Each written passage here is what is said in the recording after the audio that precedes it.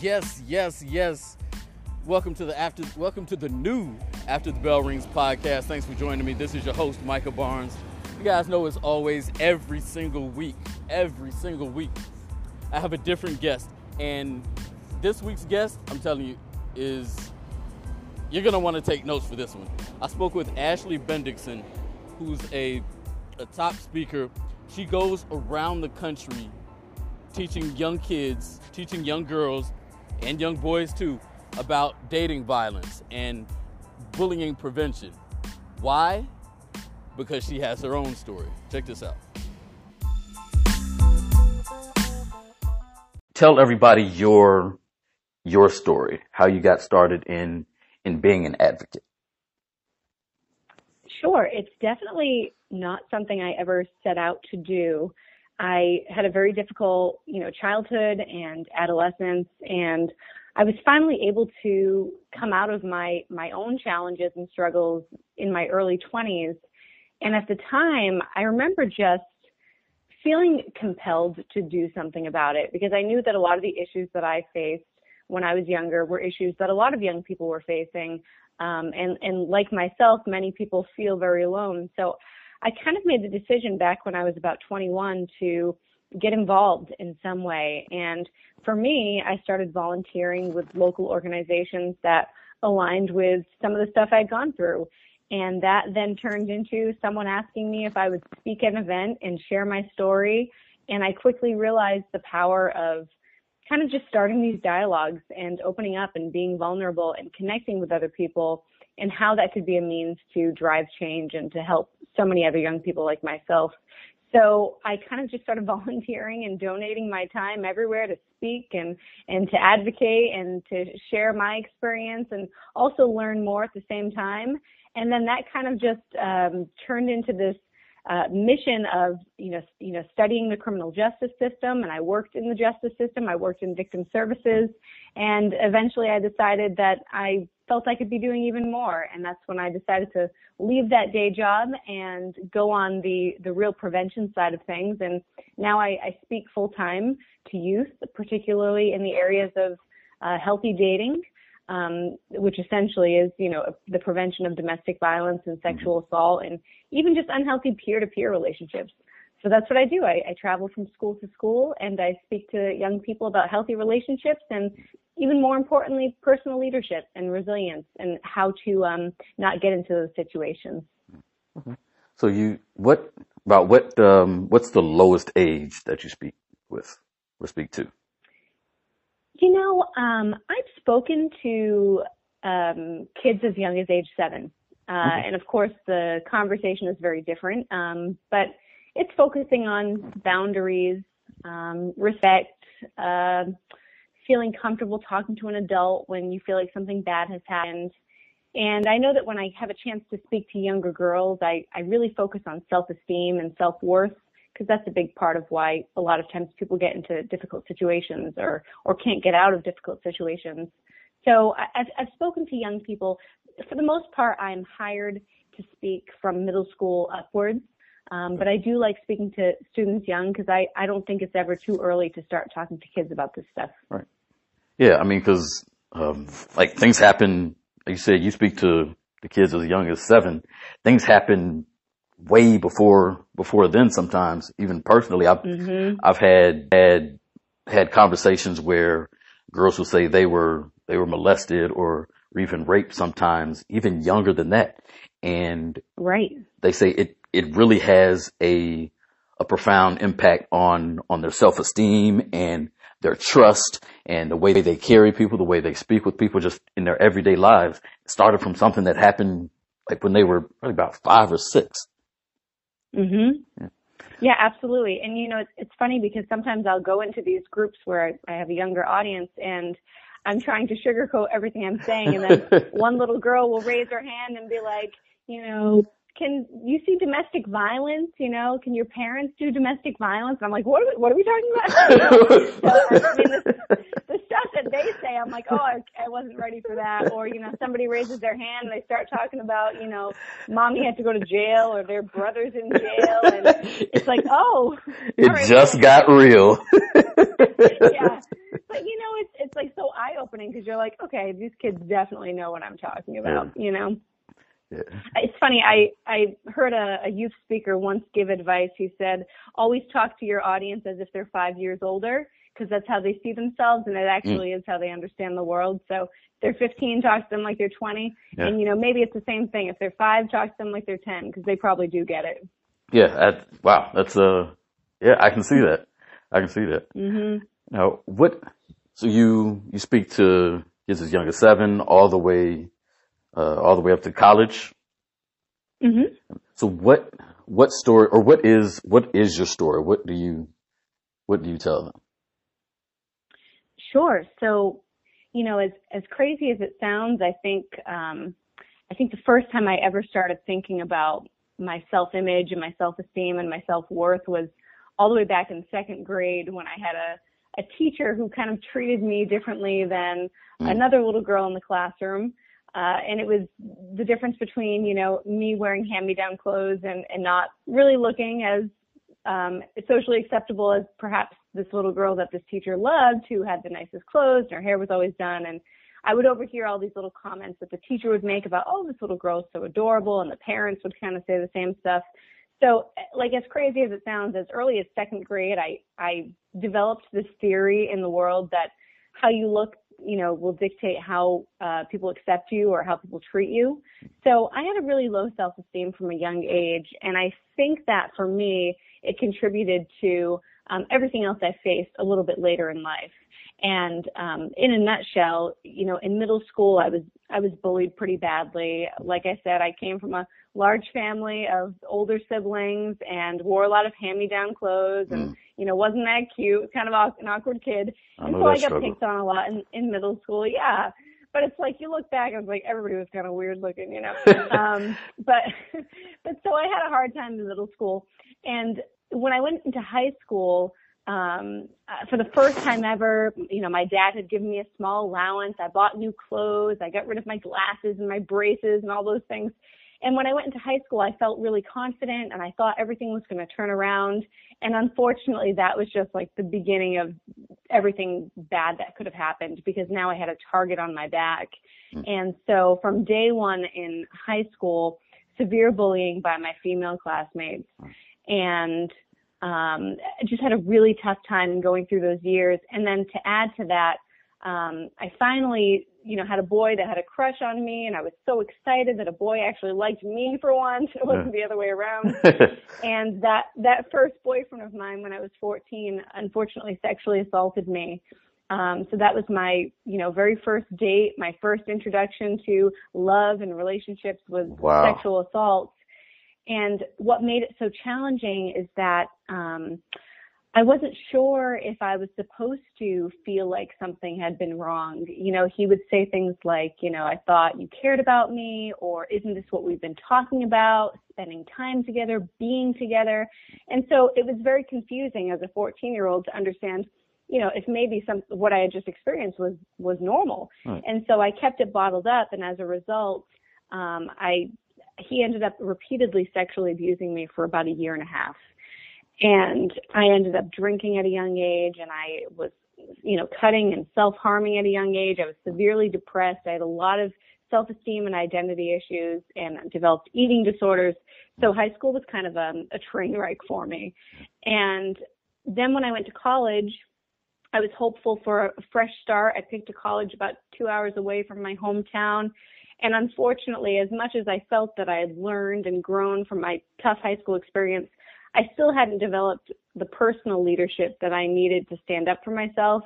And I ended up getting involved in a severely abusive 2-year relationship that derailed my whole life, from isolating me from my family and friends, pulling me away from my classes. I was failing my classes, and eventually he forced me to drop out of college, and we became homeless. And so that's kind of the bulk of my story in a nutshell. And when I was finally able to leave my abusive boyfriend, I had to do it through the help of the court system, because he had actually pretty badly attacked me. And so that was kind of the end of that long stretch of struggle and challenge. And I remember just having this moment where I realized how much of my life I feel like I had thrown away and how much of myself I had thrown away because so many people had mistreated me all those years. And I was just fed up finally, and something in me just sparked, and I hit the ground running, and I knew I wanted to drive change and make up for lost time. And so that's kind of what I'm doing now. So, really looking back at my experiences and trying to figure out what went wrong along the way, what could have helped, and trying to fill those gaps today for young people experiencing the same issues. Wow. That's incredible. So you left one abusive relationship in high school and ended in another abusive relationship in college. Yeah, and I think what made it so unexpected is that my boyfriend in high school mistreated me, and he was mean to me, and he bullied me, and so I knew that he was kind of a bad guy. But when I went to college, the guy I dated was like dream come true, super sweet, likable. Like all of our friends really liked that we were dating. People were giving us like the thumbs up. And that is what I've learned today. The first phase of any abusive relationship is that they're charming in the beginning. They are almost too good to be true. So here I was thinking, oh, I finally found somebody who, checks all those boxes off, respectful and kind and patient. And he was all of those things. But the problem was the abuse came later, when I was in too deep, and it was much harder to leave. And, that's why so many victims stay trapped. So, yeah, but again, I think like what I said earlier, I think had I just had a little bit more self-empowerment and just leadership, for myself, I might have ended it sooner and not stayed for 2 years and not thrown everything away because of it, Yeah. So what would you tell the high school now? What would you tell the high school version of yourself? Like if you were Kazoo and standing over your own shoulder, like what advice would you give yourself? Oh, my goodness, that is such a tough question. I think that I would tell myself that I had just as much worth as anybody else in the world, because I kind of always saw myself as like, I definitely had a victim mindset. I thought this is just what my life is supposed to be. I'm supposed to struggle. This is just the hand I've been dealt, and wow. I'm never going to be top of the class, and I'm never going to be the smartest, and I'm never going to be the person that has a perfect relationship. And I just kind of accepted that. So I think I would go back and just kind of remind myself of who I was long before all of these things hit me. Remind myself to remember who I was when I was 5 years old, and the world was my oyster, and I was, curious, and there were no limits on what I could achieve. I would encourage myself to remember that. And I know that today as a speaker, I think one of the biggest things that I provide that helps other students is simply telling my story honestly, because a lot of times they'll come up at the end and say, oh my gosh, this is what I'm going through. This is what my best friend's going through. So I think what could have really helped me was just hearing somebody else talk to me about this stuff, like in plain English. Like if somebody does this to you, that's called abuse or assault or rape. Because I felt so alone. I felt like what I was going through was so unique and nobody could understand it. Yes, I can see how like your story would just kind of open up Pandora's box and just allow people to tell their stories. Like, hey, this happened to me, and this is what I'm going through. Do you have any advice for me? Yeah, and it's so common, especially with technology today. The boundaries of like space and giving someone a little time away from you doesn't exist anymore. You send someone a text and you expect to hear back within minutes, and if you don't, what's going on? It's really tough. Yeah. Like relationships are super unhealthy now. Yes. Yeah, that's a good point. Up until now, I hadn't really thought of technology, like the role that technology plays in relationships. Like you said, when people don't text you back in 2 minutes and you're like, oh, what are you doing? They must be over there with somebody else, or I'm not on their mind. Like what's going on? And you panic just because the message is so readily sent. It's so easy. Right. And it's like, I know they have their phone on them, so why wouldn't they answer? It's like, well, maybe I don't have to answer right away. I mean, and this is, the result of us growing up in a world where like you get a call at your house, and if you weren't home, they might hear back from you hours later, Yeah. before cell phones. But even like social media, so now you'll find like, let's say the girlfriend's mad at the boyfriend, he's not answering his phone. Now she's like looking at his Snapchat, looking at his Instagram, Yep. figuring out whose house he's hanging out at, and then showing up, and then, you know what I mean? It's crazy. Yeah. Yeah. I actually have. So it's needed. Yeah. I actually have a friend right now who's like you kind of described described her, where she's dating a guy, and if he doesn't respond immediately, she's like checking Instagram, checking Snapchat, and like Facebook doesn't exist Right. in the young world Right, anymore. Yeah, like where is he? What is he doing? And calling him, and Yeah. So as I know, far and it's funny, like a lot of times I'll say, to an audience, like, excessive texting can be a red flag, and they're all like, what? We text our boyfriends and girlfriends all day long. Yeah. It's weird. So it's almost like we're entering into a world where like, unhealthy relationships are almost like normal, Yeah. Wow. Yeah, and you kind of just segued into my next question. Like, what are the red flags in relationships where you can say, hey, such and such is doing this, like that could be, I don't know if symptom is the right word, but that could be a sign of an abusive relationship, whether it's in our own relationship or if we see a friend going through that. So what are some of the red flags? Yeah, I think if it's you in a relationship, I always say that if you feel like you're walking on eggshells, or if you ever kind of just feel like you're going a little bit crazy because of the things someone's saying to you, that's a red flag. Like the walking on eggshells thing is big, and it's one of the first warning signs that you see in a relationship. So, for example, my abusive ex-boyfriend, he wanted to spend a lot of time with me. And in the beginning, I wanted to spend time with him too. That was wonderful. We were both, head over heels for each other. And then one night I said, well, I can't tonight. And he got very upset at me. And that turned into an argument. And from that day forward, I was afraid to ever say like, I can't hang out today or can't hang out tonight. So already I was like kind of walking on eggshells around him, like afraid of how he would react. And that's really common. Like you don't answer the text right away. That turns into a huge argument. Well, next time you're too afraid to you got your phone glued to you because you don't want to upset them. So that kind of walking on eggshells to not upset them, that's a major red flag just for a person in a relationship. And I think as friends, I think it's pretty easy to have a hunch or an instinct about a friend when they're in a not so great relationship. A lot of it can be seen, your friend doesn't hang out that much anymore. Maybe they're not as involved in school or clubs, or they're spending, an excessive amount of time with their new partner to the point where it almost seems like they can't not see them. Right. I think just kind of being open and aware to that, and not feeling like it's not our place to speak up, because if you're concerned, you absolutely should speak up. Unfortunately, far too often friends and family don't really know what to say. They feel like it's not their place, but I think just paying attention to those little changes in someone, and asking them about it is a way that we can really help people. Now, as in your abusive relationship in high school and college, did you have any friends around you to say, hey, watch out for this, or I have a funny feeling about him? No, not really.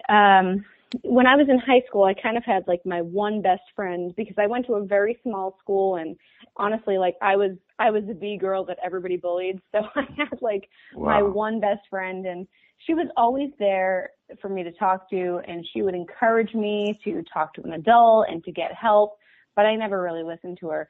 And then my abusive relationship in college, he had isolated me so much from everybody that I did not have any friends at all. And he also isolated me from my family. So even my family like wasn't talking to me. So I really had like no one in college. So unfortunately, no, nobody was trying to get me help or even warn me. Wow. So nobody around you even like, do you feel like you had no support, or? Um, almost. It's almost like because everybody was so silent, you're like, all right, well, nobody cares. So, clearly, like screw all of you. Pardon my language. Right. It's like the few times that I was struggling and nobody seemed to notice or offer anything, it was like, well, forget it then. I'll just stay with my abuser. Because at the end of the day, like even though my abusive boyfriend was, abusive to me, there were moments where he was really great and he was my best friend. So it was just kind of easier staying with him. But even like in college, the RAs, my teachers with my grades dropping, like nobody ever asked, nobody ever spoke up. Even in high school when I was, always late to school or my grades were suddenly dropping, nobody ever spoke up and asked me what was going on. So, it's very common, bystander inaction. A lot of people just don't speak up because they don't know how to, or they don't know what they should say. So yeah, no one helped. Wow. So one of your comments just punched me in the face when you said, I'll just stay with my abuser. Yeah. Wow. Yeah, it was just easier. It's like at the end of the day, everybody else had abandoned me, but he was still there, I mean, it was by his design, that he isolated me, and I think that's the misconception. It's not all bad, and that's why victims stay. That's why one person would stay dating somebody that mistreats them, because it's not bad every day. There's a lot of really great days, and you kind of always hold out hope that eventually there'll be more of those good days, and this is just a phase. They're just upset about something their coach said to them, or they're just upset about their job or a grade they got, so you just make excuses and you kind of keep waiting for more good days. So, there's a lot of reasons that someone stays, even though they know that it's not perfect. So when you're out at school speaking, if you haven't shared it already, what's the biggest misconception that youth see about your story? That youth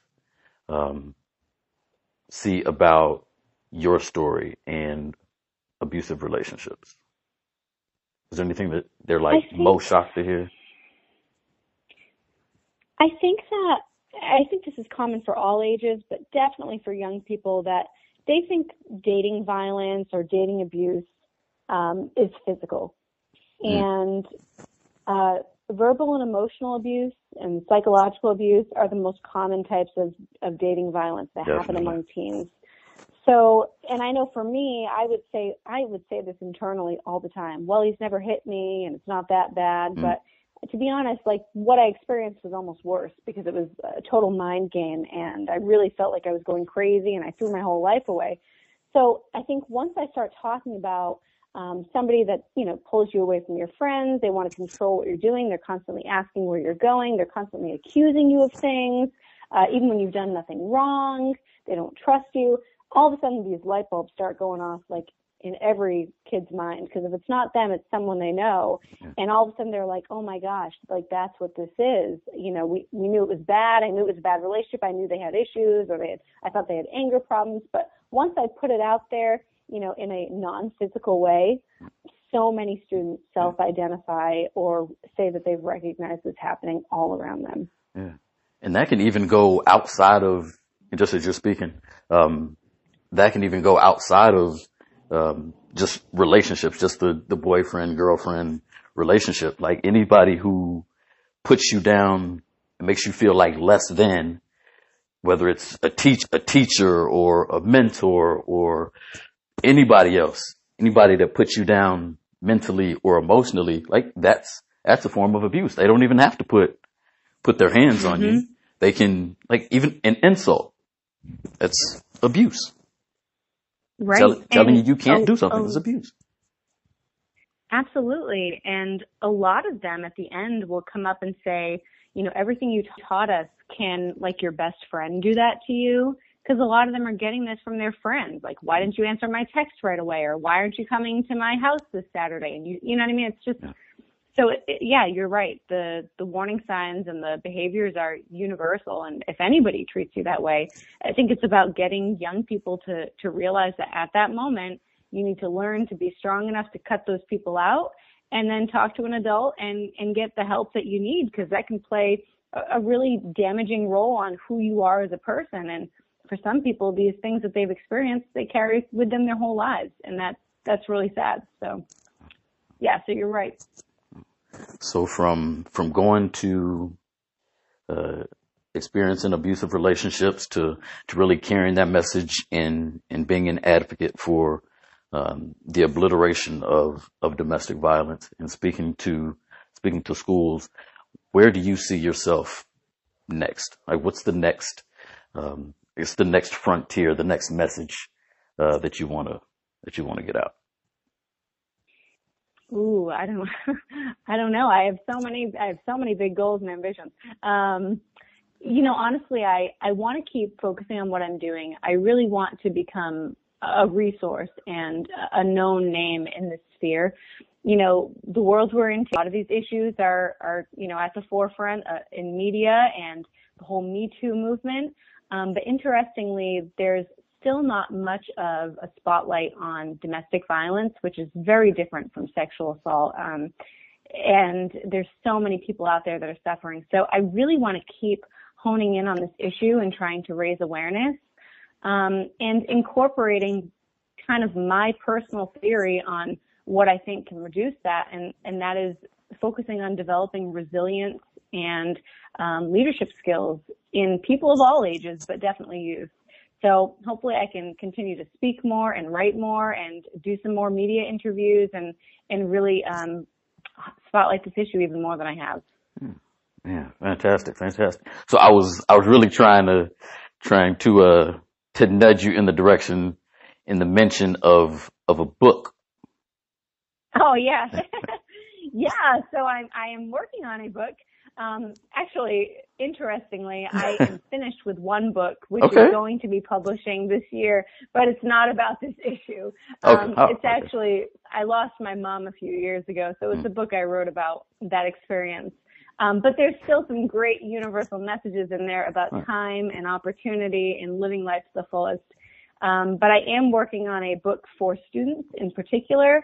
And then also just a separate book on just kind of how to overcome adversity and challenges, to use trauma as a catalyst to achieve greatness and to become larger than you ever thought you could be.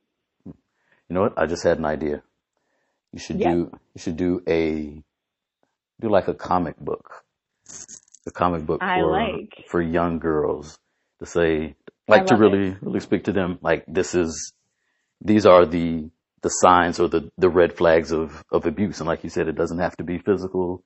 It can be mental. It can be emotional. If somebody insults you and puts you down and makes you feel like less than you are, and that's abuse, and really boosting their self-esteem. So I think from my perspective, I think that's definitely something that younger kids and definitely my high schoolers, that they need to know, is just self-awareness and self-confidence. Absolutely. I love that. And I mean, kids today are so visual. That's how they like to learn. So I love that idea. See? So you can, man, give me credit. We'll just do it together. and you know what? I know, let me know, because I know some good artists in my program down here in Jacksonville that would love that. Yeah, I'm not an artist, so I need all the help I can get. That'd be great. Yeah, me either. Like, stick figures. That's what you get from me. And I see it in my head. Somebody else can just draw it out. Yeah. And those sticks may not be proportional. Like, the right leg may be a little longer than the left leg. Yeah, absolutely. They may be giants. Your 6-year-old may be bigger than your daddy.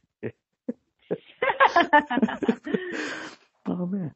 Yeah, Ashley, I definitely appreciate you.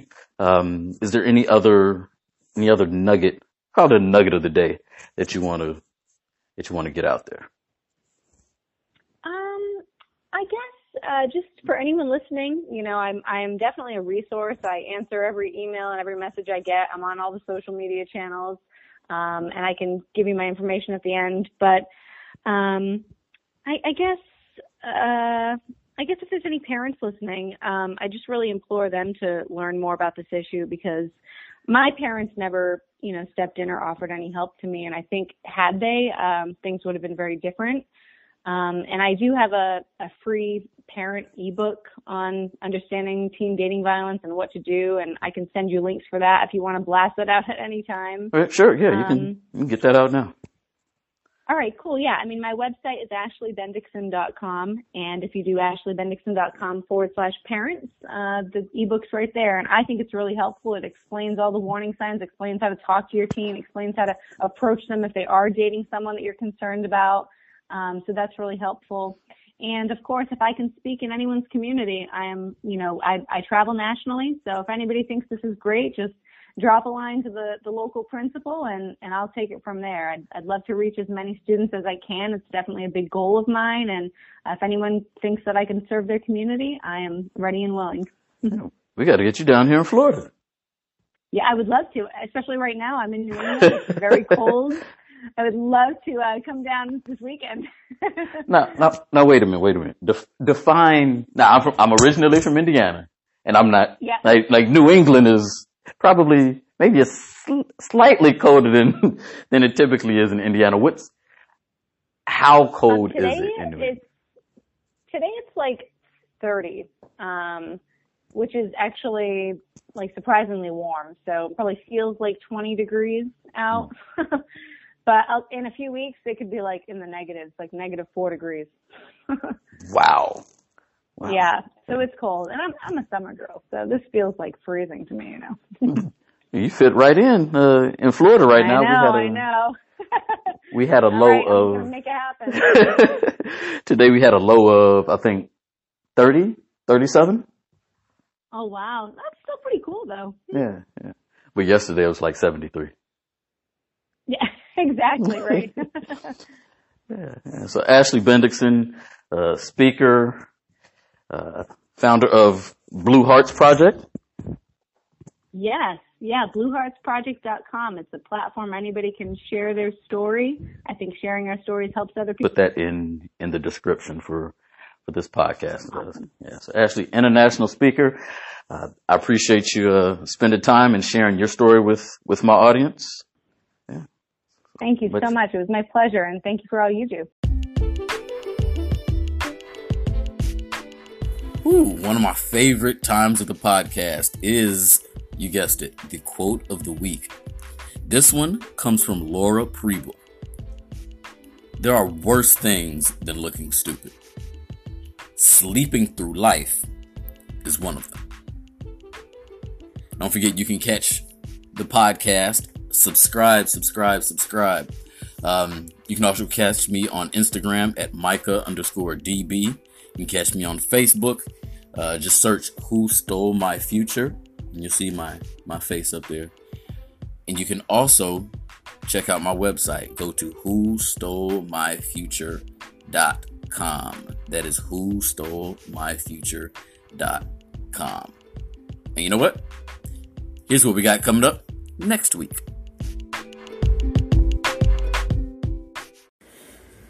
Guys, ladies, listen up.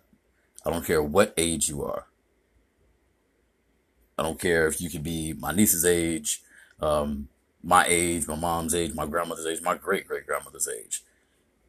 It is never okay for a man to put their hands on you. Ever. Conversely, we didn't mention it in this podcast or in this interview, but ladies, you should never be in a situation where you feel you need to put your hands on a man. Because a lot of times he's going to retaliate and put his hands on you.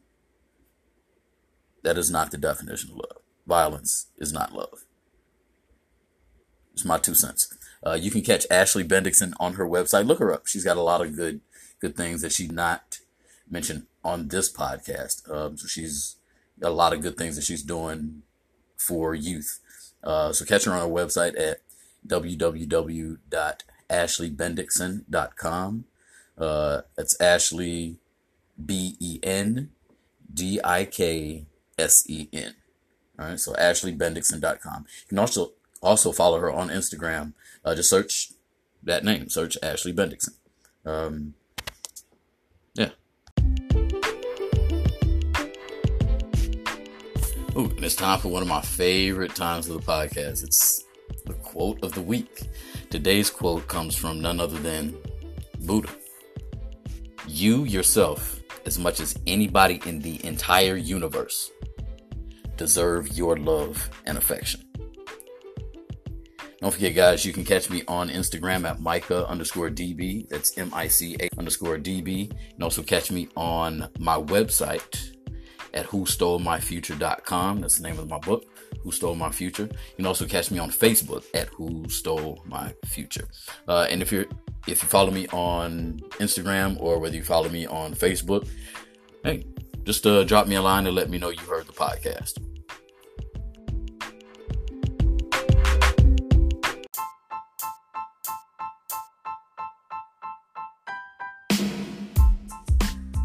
Ooh. Check this out. Yeah, it's my favorite time of one of my favorite times of the podcast. It's the quote of the week. Today's quote comes from none other than Buddha. You yourself, as much as anybody in the entire universe, deserve your love and affection. Don't forget, guys, you can catch me on Instagram at Micah_DB. That's MICAH_DB. You can also catch me on Facebook at Who Stole My Future. You can also find me on the web. I got a website, WhoStoleMyFuture.com. Who Stole My Future is the name of my book. So definitely on my website, you get a chance to learn my story. So whether you catch me on Facebook, Instagram, whatever, just drop me a line and say, hey, I heard the podcast. It's dope.